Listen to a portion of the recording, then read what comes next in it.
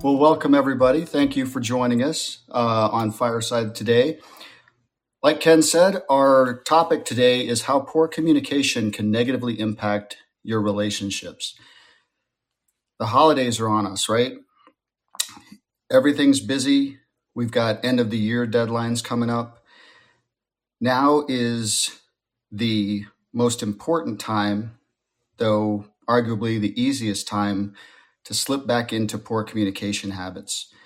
And those can really negatively impact your work and your personal relationships. Teaching at the Black Swan Group, I have found that using these skills in day-to-day communication is probably more important than using them in high-stakes negotiations. And the reason is you get your practice in.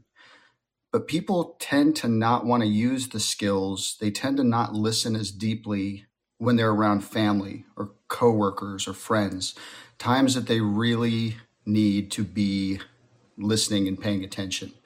And so I'm reminded during every live event that we do, you're in a negotiation. Anytime the words I want or I need are in your mind or the mind of your counterpart. And the reason that's important is if all you want is information from, let's say, a family member during a holiday party, you're in a negotiation. If all you want is a bit of information or an order at a restaurant or a coffee shop, you're in a negotiation. The skills will work very, very well for you. Like I said, though, this time of year, we're all under stress.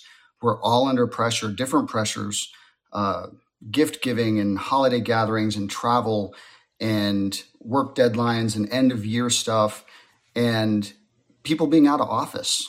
All of the people that you need to get done what you need to get done, they're gone traveling. So it's very easy to fall back into our old ways of asking questions instead of labeling, of demanding answers instead of listening to our counterparts, of falling back into digital communication to try to spur things getting done. The last few minutes in the office, you're sending out a bunch of emails that you want everybody to get first thing in the morning so that you can get things done. And again, you're not really reaching out to your counterpart. You're not really demonstrating tactical empathy.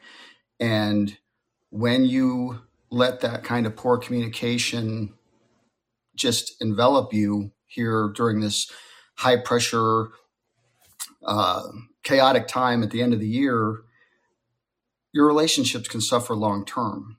Remember, there's next year, and we need to have good communication throughout to keep those relationships, both work and personal.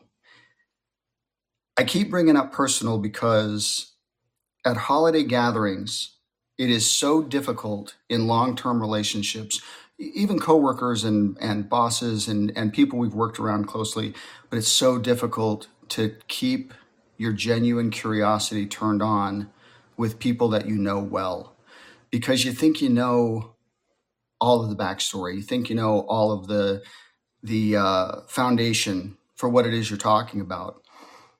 Your communication can really suffer, and you'll start treating people close to you.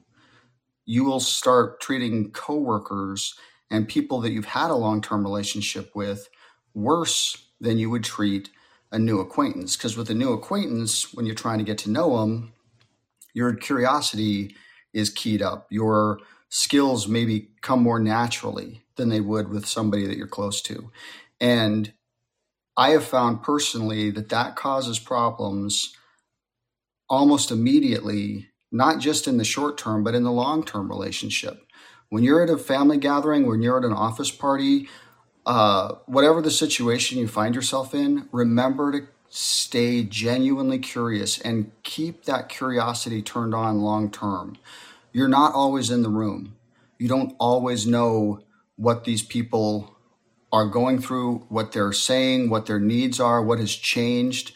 And you have to keep using the skills all day, every day, so that you can make sure that you're dialed into them and that your relationships stay fresh, that they stay productive, that they stay positive and healthy. We all want to be listened to. So give that to your counterparts, whether they be friends, family, or coworkers, because if you want reciprocity, if you want to get things done, you have to give first. And that which we give with the Black Swan Group is demonstrated tactical empathy. That which we give is really listening so that our counterparts can feel heard and understood in every situation. And remember, you're in a negotiation. Almost every conversation, somebody has "I want" or "I need" in their mind. From the earliest days when we were sitting on Santa Claus's lap, we wanted, we needed something. So just be aware that these skills are applicable throughout your life and work hard to practice them. I've had a couple of coaching clients recently who were convinced that they were good listeners. One said, I ask questions all the time to check in with them and make sure that everything's going well, that everything is what we need it to be. And I had to explain that asking questions is falling back into your old methods. And a third of the population does not like direct questions.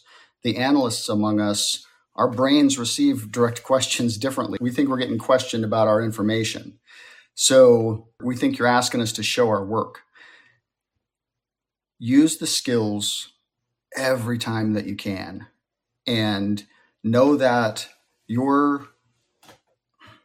when we fall back into poor communication, when we allow it to be the easy way and try to get something done by trying to shortcut with questions or listening on those lower levels where we're just listening to get the gist of what somebody's saying and then going into our own heads and talking to ourselves, or when we're listening to rebut, which a lot of us do. I fall into it. You listen just long enough to your counterpart until you get to a point where you're like, I've got something to rebut that. I've got something to argue with now. And so you do. Stay up in your higher levels of learning, at least level 3, where you're looking for the internal logic of what it is your counterpart's saying. Why does it make sense to them, what they're saying? Remember that attacks happen during the holidays, probably more so because everybody's under the same kind of pressure you are. And attacks come from 3 places. People are under pressure, great pressure on their side, perhaps. People are trying to manipulate you because it's worked for them in the past, or they don't feel heard and understood. And here's where the Black Swan skills really shine, because they will help you through all 3 motivations. They will help you keep that communication or grow that communication and diffuse that attack and get yourself into a collaborative negotiation where you're both trying to solve the problem. And remember, the problem isn't your counterpart. It's the problem. So that's what you need to work together to solve.